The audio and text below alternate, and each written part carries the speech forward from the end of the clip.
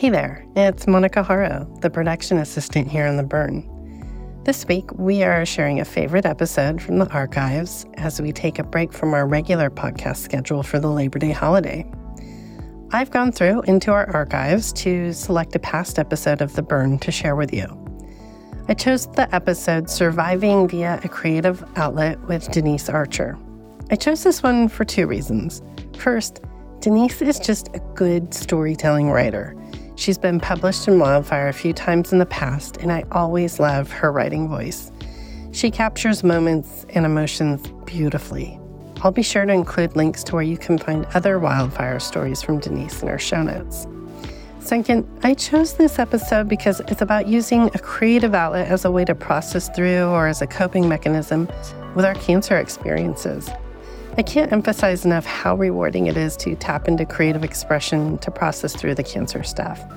This has certainly been the case for me, having used several modalities of creative expression to help me weave through my cancer experience over the years, from photography, creative writing, collage, drawing, and tattooing. I hope you enjoy this story as much as I do and feel inspired to use creative expression to work through your cancer things. Maybe you'll even feel ignited to get creative and try your hand at writing a piece of your cancer story and submit it to be considered for publication in Wildfire magazine. I'll include links to going about that and upcoming themes in the show notes as well. Sending big love and good vibes your way. In nature, a wildfire is one of the most devastating natural forces. It burns hot and fast and leaves little behind but ash and char. Or so it seems. Very soon after the fire passes through the forest, life returns. Shrubs and weeds that clog the forest floor have burned away, leaving space for new trees, grasses, and flowers to emerge and flourish. Habitats are created, bringing new insects, birds, reptiles, and mammals. A cancer diagnosis can feel like a wildfire, our bodies becoming this new, fire-clarified landscape. For some, cancer changes utterly everything. For others, cancer brings greater clarity and purpose.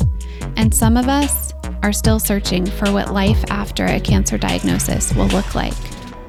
Welcome to The Burn. We are exploring stories of life and transformation following a breast cancer diagnosis. I'm April Stearns, the founder and editor of Wildfire magazine and the host of this podcast. Today we're going to hear a piece about moving through breast cancer survivorship with the help of a hobby. That might sound a bit flippant, but you'll soon see how the vital act of anchoring yourself to a hobby and the legions of others who have hobbies before you can be an act of giving yourself permission to continue to exist after cancer. Permission to take up space, even though you are changed. My guest today is Denise Archer. Denise is a maker and has been sewing since she was 15 years old. When she was 45, she was diagnosed with triple-negative breast cancer. Today, Denise lives with her husband, teenage son, and a hooting owl just outside her sewing room in Portland, Oregon. Denise is here to read a piece that she wrote for Wildfire magazine's 2020 survivorship issue. This was an issue in which we explored what it means to put one foot in front of the other, day after day after day, day after day after day after the hardest day, the day of a cancer diagnosis. For each person, how they do this is very personal and varied. I think it's important to hear survivorship stories because they help us in our own survivorship. It helps us to know that there is a desire to not merely survive, but live, and how others are doing it. Welcome to The Burn, Denise. Hi, welcome, April. Thank you so much. Thanks for being here. So you are here to read a story that you wrote called The Uneven Thread of Synchronicity. And after you read, you and I are going to talk about hobbies and other things that can act as a lifeline to carry us through survivorship. For those of you listening, a brief note to warn you that today's episode contains salty, spicy language because we are talking about cancer. And if that's not your cup of tea or you have sensitive listeners nearby, you might want to save this one for another time. Otherwise, as always, stay tuned to the very end for a writing prompt inspired by today's episode. All right, Denise, I will let you read your story now. Punch the needle down into the fabric. Pull. Listen to the floss snake through the hole. A quiet hiss. Sss. push the needle up with the thrifted metal thimble snug on the middle finger. For a brief second, that middle finger is the only one extended. Fuck you, Cancer. And then pull. My hands breathe and my fingers dance around the cloth. My lungs maintain the tempo. Up and down. There is always danger. The needle pricks the skin, the pulse quickens, blood stains the artwork. Ah, come on. Sometimes by accident, the needle slides underneath the nail, a small movement with minimal effort, and yet an icy chill travels up the arm, shoulders, and neck. Fuck, goddammit, all to hell. The opening of the cervix is roughly the width of a thimble before it yawns wide to release the baby within. That comes with a lot of screaming, too. Cancer can be the size of a thimble as well, or the eye of a needle. In my case, it was a golf ball, but I was too scared to scream. Many feel embroidery is a granny sport, and perhaps they're right. Carcasses of floss with the slight smell of mildew are bundled together in Ziploc bags at the thrift stores. Grandma had died, and her grandkids didn't know what to do with all her odd granny hobby crap, so it was thrown into the donation pile. Fine by me, I'll take it. This bloody hobby, on par with an animal bite. Pricks with old thrifted needles remind me that I need to keep up to date on my tetanus shot. While I breathe to the rhythm of the floss, I wonder whose supplies I hold. Who was this person before me? Did she toil on a farm, push out 11 children through her fleshy pink thimble of a hole, milk a cow at dawn, become a proud member of La Leche League? Grandma in her cotton floral button-down house dress. Grandma with big pendulous breasts after nursing all those babies. Perhaps neither of my own grandmothers picked up the hoop because they had never had breast cancer. None of my 3 big-bosomed Latina aunts either, or my petite H-cup mom, or my 3 blessed cousins. And I doubt any had ever thought about craft supplies of the dead. My Bolivian grandfather, however, could see spirits. They sent him messages. The ancient people saw all kinds of wonders and gave them names. I grew up with Pachamama, Mother Earth, a fertility goddess with countless children necklaced around her. But how can I be a woman, much less a mother, after being cored out like an apple, my thimble hole removed, my tree of life cut down, this hollow body of mine, tits amputated, chest stuffed with silicone, and then ripped out so my silhouette is a desert landscape? I'm an empty trash can, unfuckable, a body so tainted its blood and parts are rejected for donations. I'm not even adequate enough to become dog food. And yet my mind overflows, thoughts take root. Will it come back? How? When? What's this pain? How long might I have? Will my only son be grown when I die? This is how I've been blessed. Breathe in, breathe out. I know some of the spirits who've died of breast cancer are within the floss I hold in my fist. My hands complete their unfinished projects, their lost hopes and ideas in discarded packs of needles. My eyes scan my latest design, the waves of stitches, an entire ocean contained in a hoop the size of a breast. I hear their words through the floss, the rhythmic tide in my head. Serenity, serenity, serenity. They whisper that I'm okay. They whisper that I'm not alone. None of us are alone. We are not alone. They guide and allow me to stitch my own story while I'm alive and will embrace me when I die. It's a hypnotic lullaby, this intersection of spirit and craft, this humble magnificence. Shh. Listen. The old stuff, the good stuff, the real stuff is there waiting. It just needs to be dusted off. Unearth its shabbiness. Breathe into it new life and awaken the spirits.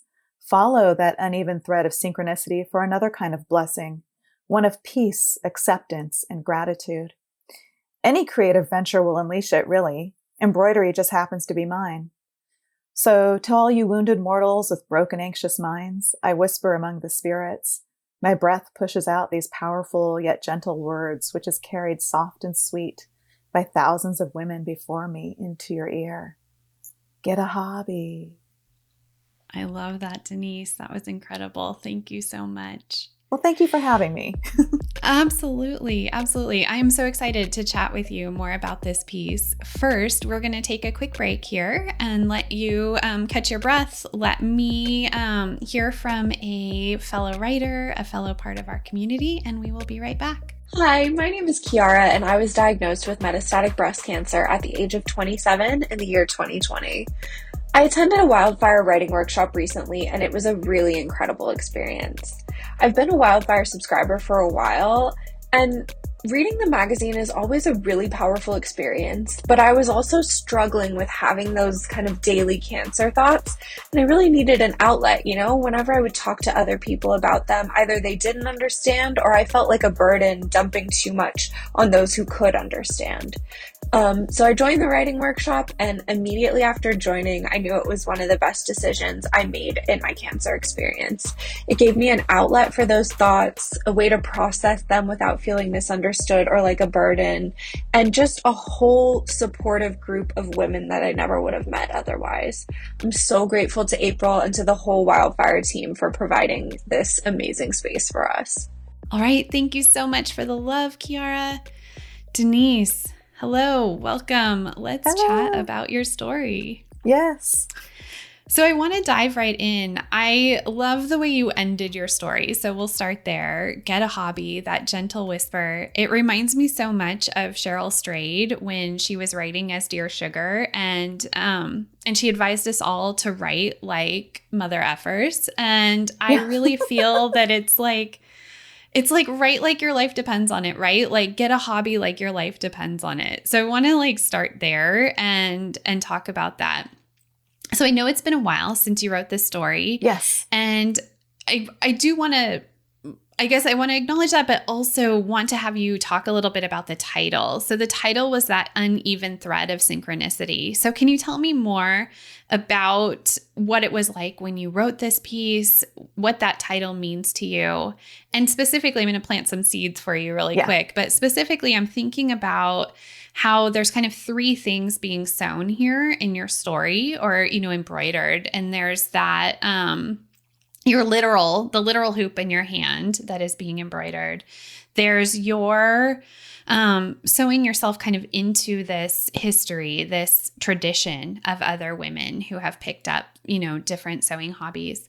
But then there's this act of kind of sewing yourself whole again and sewing yourself into what it means to be a survivor. And we hear you coming to terms with all of that. So I'll throw the ball over to you. What does the title mean to you, and what are you feeling about it these days? Well, thanks, April. And thank you for your interpretation. I just kind of left it wide open. I know what it means to me, just a connection to my history with my grandparents and Bolivia, because I lived there as a kid. I went to first grade there. And just that magical realism that is very present. And the fact that when I even grew up in the United States, with my Bolivian mom, we had a spirit living in our house. It was a ghost. And that was pretty common. The ghost was always there with us. But yeah, so when I took up this hobby, and I'm a big thrifter, and I've always been a big thrifter. Like I don't like to shop at new stores just because I feel like there's just so much presence and honesty in used items and just the story. I always wonder about the story. And going to these thrift stores and picking up a lot of just the embroidery floss that's already used in bags, that was a craft that was primarily done by women. Maybe now men are picking it up, but at the time, and the items that are at the thrift stores are from women who have died, and a lot of them are older. And they usually, if you're a crafter or a sewer or any kind of hobby, you end up collecting a lot of stuff in your space. So I have a closet full of fabric, and I have way too much embroidery floss, and people just give it to me too. And I've got all these different things, and maybe I'll never be able to use all of it. But right now it's my story, and it's for me. So embroidering this heart. So I was on the front cover and I had that embroidered heart. And I decided that I was going to embroider 5 hearts. And I think that was number 3. And that took me a whole year to finish. It started on 2020, in January of 2020. And it started on the night that my friend who was metastatic, she had the BRCA gene. She had had breast cancer when she was pregnant with twins, had to be chemoed while she was pregnant with twins, underwent that. And then when they tested her initially, she tested negative because it was very new. And so when her children were 4 years old, she had ovarian cancer that was stage 4 in her lungs. And they retested her again. And they said, oh yeah, you are BRCA. And so it was very tragic because they could have just removed her ovaries when she had her twins. But she ended up living for 12 years. And this was the night when she was declining a little bit. We knew that she was on another level of defense meds, but she had to be chemoed for 10 hours straight. And so I was in the hospital with her overnight. And that's when I drew the heart on just a scrap piece of fabric that I had. And I just had grabbed some embroidery floss and I was like, okay, this is going to be my 3rd heart and I'm going to start it now. And not knowing what was going to happen. And it became this huge lifeline for me because with the pandemic and the online schooling and the anxiety and depression that were happening with the teens especially. And my son is, he was 16 years old at the time. And it was a really, really rough year for the parents, the teachers, and the students. And just the way that communication was so difficult. And so there were times where I just would just sit on the couch and embroider. And then, of course, I have my breast cancer friends and, things were still happening with some of them. And our other friend who had been infused for 10 hours during the night, she ended up dying during the pandemic. And there was just so much that was stitched into that heart because of it. And I remember one time when I was thinking about it, I was like stitching. I was like, man, I really need to get a mindfulness practice going. I really need to meditate, just because that's just something that would really be helpful. And I was like, wait, this is my meditation. This is exactly what I'm supposed to be doing, So heck yeah, I'm going to keep embroidering because this is awesome. And, I make my own clothes and that's great too, but that's not that calming most of the time because you mess up and you have to seam rip and you're cussing a lot anyway. But and let me just talk really quickly about the cuss words. I put that in there because it's a survivorship issue. And I think, language is really important, especially when you're enduring and suffering.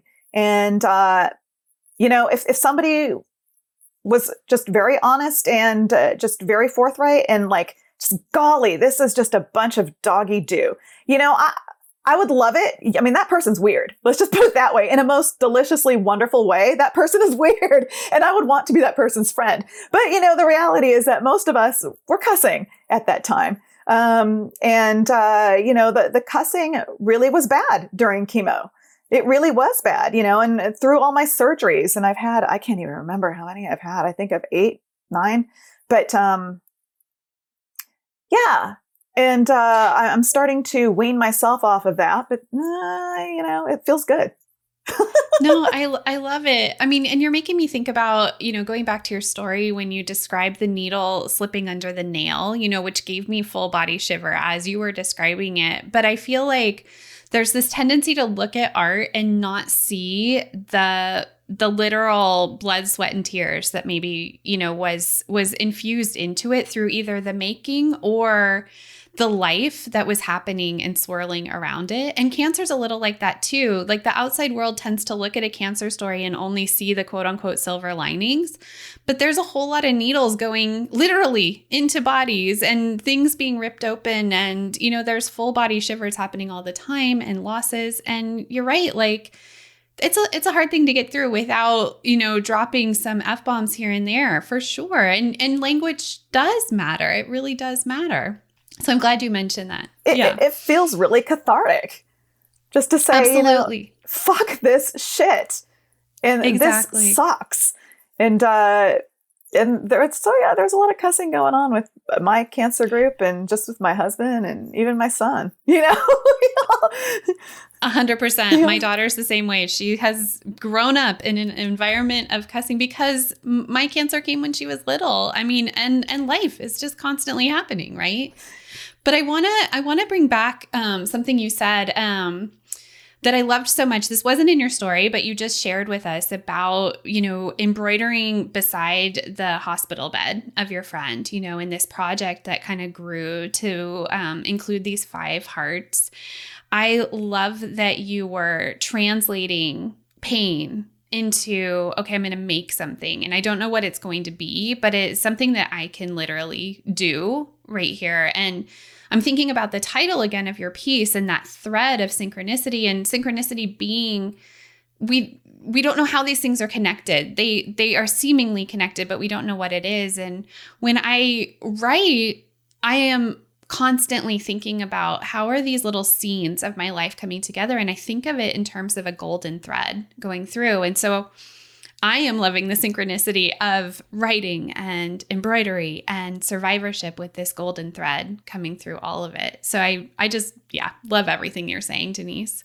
Uh-huh. But I want to ask you another question. And this one is about anger. And I hear a lot of anger coming through in your story, which again, obviously, cancer stories are anger stories. But we talk about kind of using writing as a tool to move through the wound phase to more of the scar phase, and help stories progress in their healing because it allows us to step next to it and observe it, as the narrator. And I'm wondering, for you, this process of writing, this process of sewing, how has that translated into helping you heal and helping you move your wounded heart and your literally wounded body through to more of a scar phase? Do you have any thoughts on that? Yeah, that's a good question. Wow. I mean, it really helped me just when I was alone working on my projects, just to reflect. And it did feel like I was stitching myself back together. And it was nice, just with the different chests that I've had, the different sizes of breasts and no breasts and skin and whatever, that I could make a top that fit so that I didn't feel like a freak. Yes. I'm so glad you're bringing this up. Yeah. I want to ask you about that. So I just will say to our listeners who maybe don't know, 2 things. One, so you can see Denise on the cover of the survivorship issue that we're talking about, and you can see that she's holding the embroidered heart and that she is flat. And so Denise, I know that this has become something for you, that you are altering and learning to alter clothing to fit your changed body. So yes, I'm throwing the mic back to you. I just want to bring people up to speed about what you're dealing with. Yeah. So, I wanted outfits that made me feel good and sexy and beautiful. And when you get an off the rack garment, and this is any garment, I mean, all I have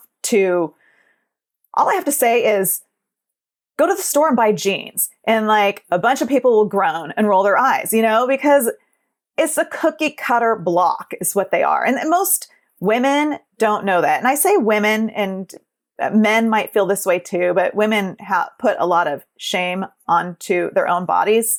And society does that very well for us. And then, so being able to make your own jeans that fit your thighs and your butt and your hips and your waist, and being able to make your own tops that fit your curves, your widened midriff because, you're on tamoxifen, or, you've gone through menopause, and your chest that has changed sizes. The way a garment hangs on your frame definitely looks different when the fit is nice. And you feel prouder. And you know what? The thing about making your own clothes too is that it feels like a hug. It feels like self-love. So any outfit that I make, and I think, oh yeah, I'm wearing my own underwear that I've made, my pants, my top, and my cardigan, and it just feels so different, and it feels so good. I would recommend anybody to take it up.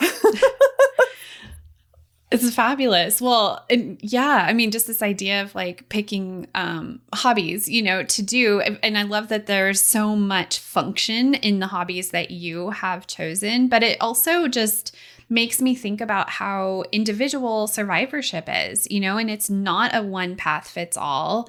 We never started with one body fits all, but we certainly don't end up with one body fits all and one story fits all. And we are tempted to think there's one story or there's one right way to move through survivorship, or there's one outcome, that's foretold, whether you think that you are destined for recurrence or not. Like, we tend to have these stories playing in our minds, and you're just reminding me how you can change the story, you can change the garment, you can change whatever it is, and make it fit you. Mm-hmm. I don't know. Am I taking the analogy too far? Yeah, no. And I think it's important. Breast cancer, especially with just women and breasts, it can tend to be very overly sexualized. And, if a breast cancer survivor wants to just pose with the cleavage that she has and all that stuff, great, more power to her, but that's just one piece of it. And we can find sexy in so many different ways. Oh, absolutely. Yeah. And each person will find their own way, their own way through it. Yeah, absolutely. Well, thank you so much, Denise, for being here with me and chatting. Like I said to everyone a moment ago, you can literally see in this very interesting meta way everything we've been talking about, because Denise was our cover star for the 2020 survivorship issue, literally holding one of the hearts that she was creating, and then her story is within that piece, so you will find that there. Denise, if people want to find you online, where can they look? I'm on Instagram at homunculus with little periods in between. You'll just find me. Even if you can't spell it. We'll link to you as well. Yeah. All right. Well, thank you so much, Denise. And thank you everyone for listening. I'm April Stearns, and you've been listening to The Burn. The Burn's a production of Wildfire Magazine, where we share breast cancer stories from young women like you've never read or heard before. We also strive to inspire you to write your story like you've never written it before. Stay to the end for a writing prompt inspired by today's chat with Denise. Our producer is Bill Smith of Shoe Production, and our production assistant is Monica Haro. Want more on the life-changing transformation to be had from telling your breast cancer stories? Visit wildfirecommunity.org to find a copy of the issue shared in today's episode, to find our more than 30 issues in the Wildfire archives, and to take a writing workshop with me. Discover how to write your way back to yourself, write your way to reclaiming your body and your story. And don't forget to subscribe to The Burn and listen to it wherever you go. So here's today's writing prompt. I want you to spend some time thinking about your hobby, or a hobby you would like to have. It anchors you. As kids, we have tons of things that we love to do that are playful, creative, but then we grow up, and a very adult problem is not even knowing what your hobbies are anymore. We just are working and going through the motions of surviving rather than living. So a hobby can help you lighten up your brain, give you more creativity, and also become a lifeline. So let's find yours. The prompt is simple, yet can yield mind-opening results. I want you to write on your page, in the new year, I want more of. In the new year, I want more. Write for 8 minutes without stopping. See what needs to come out, where it will take you. Happy writing. Thanks for listening. Until next time, take good care.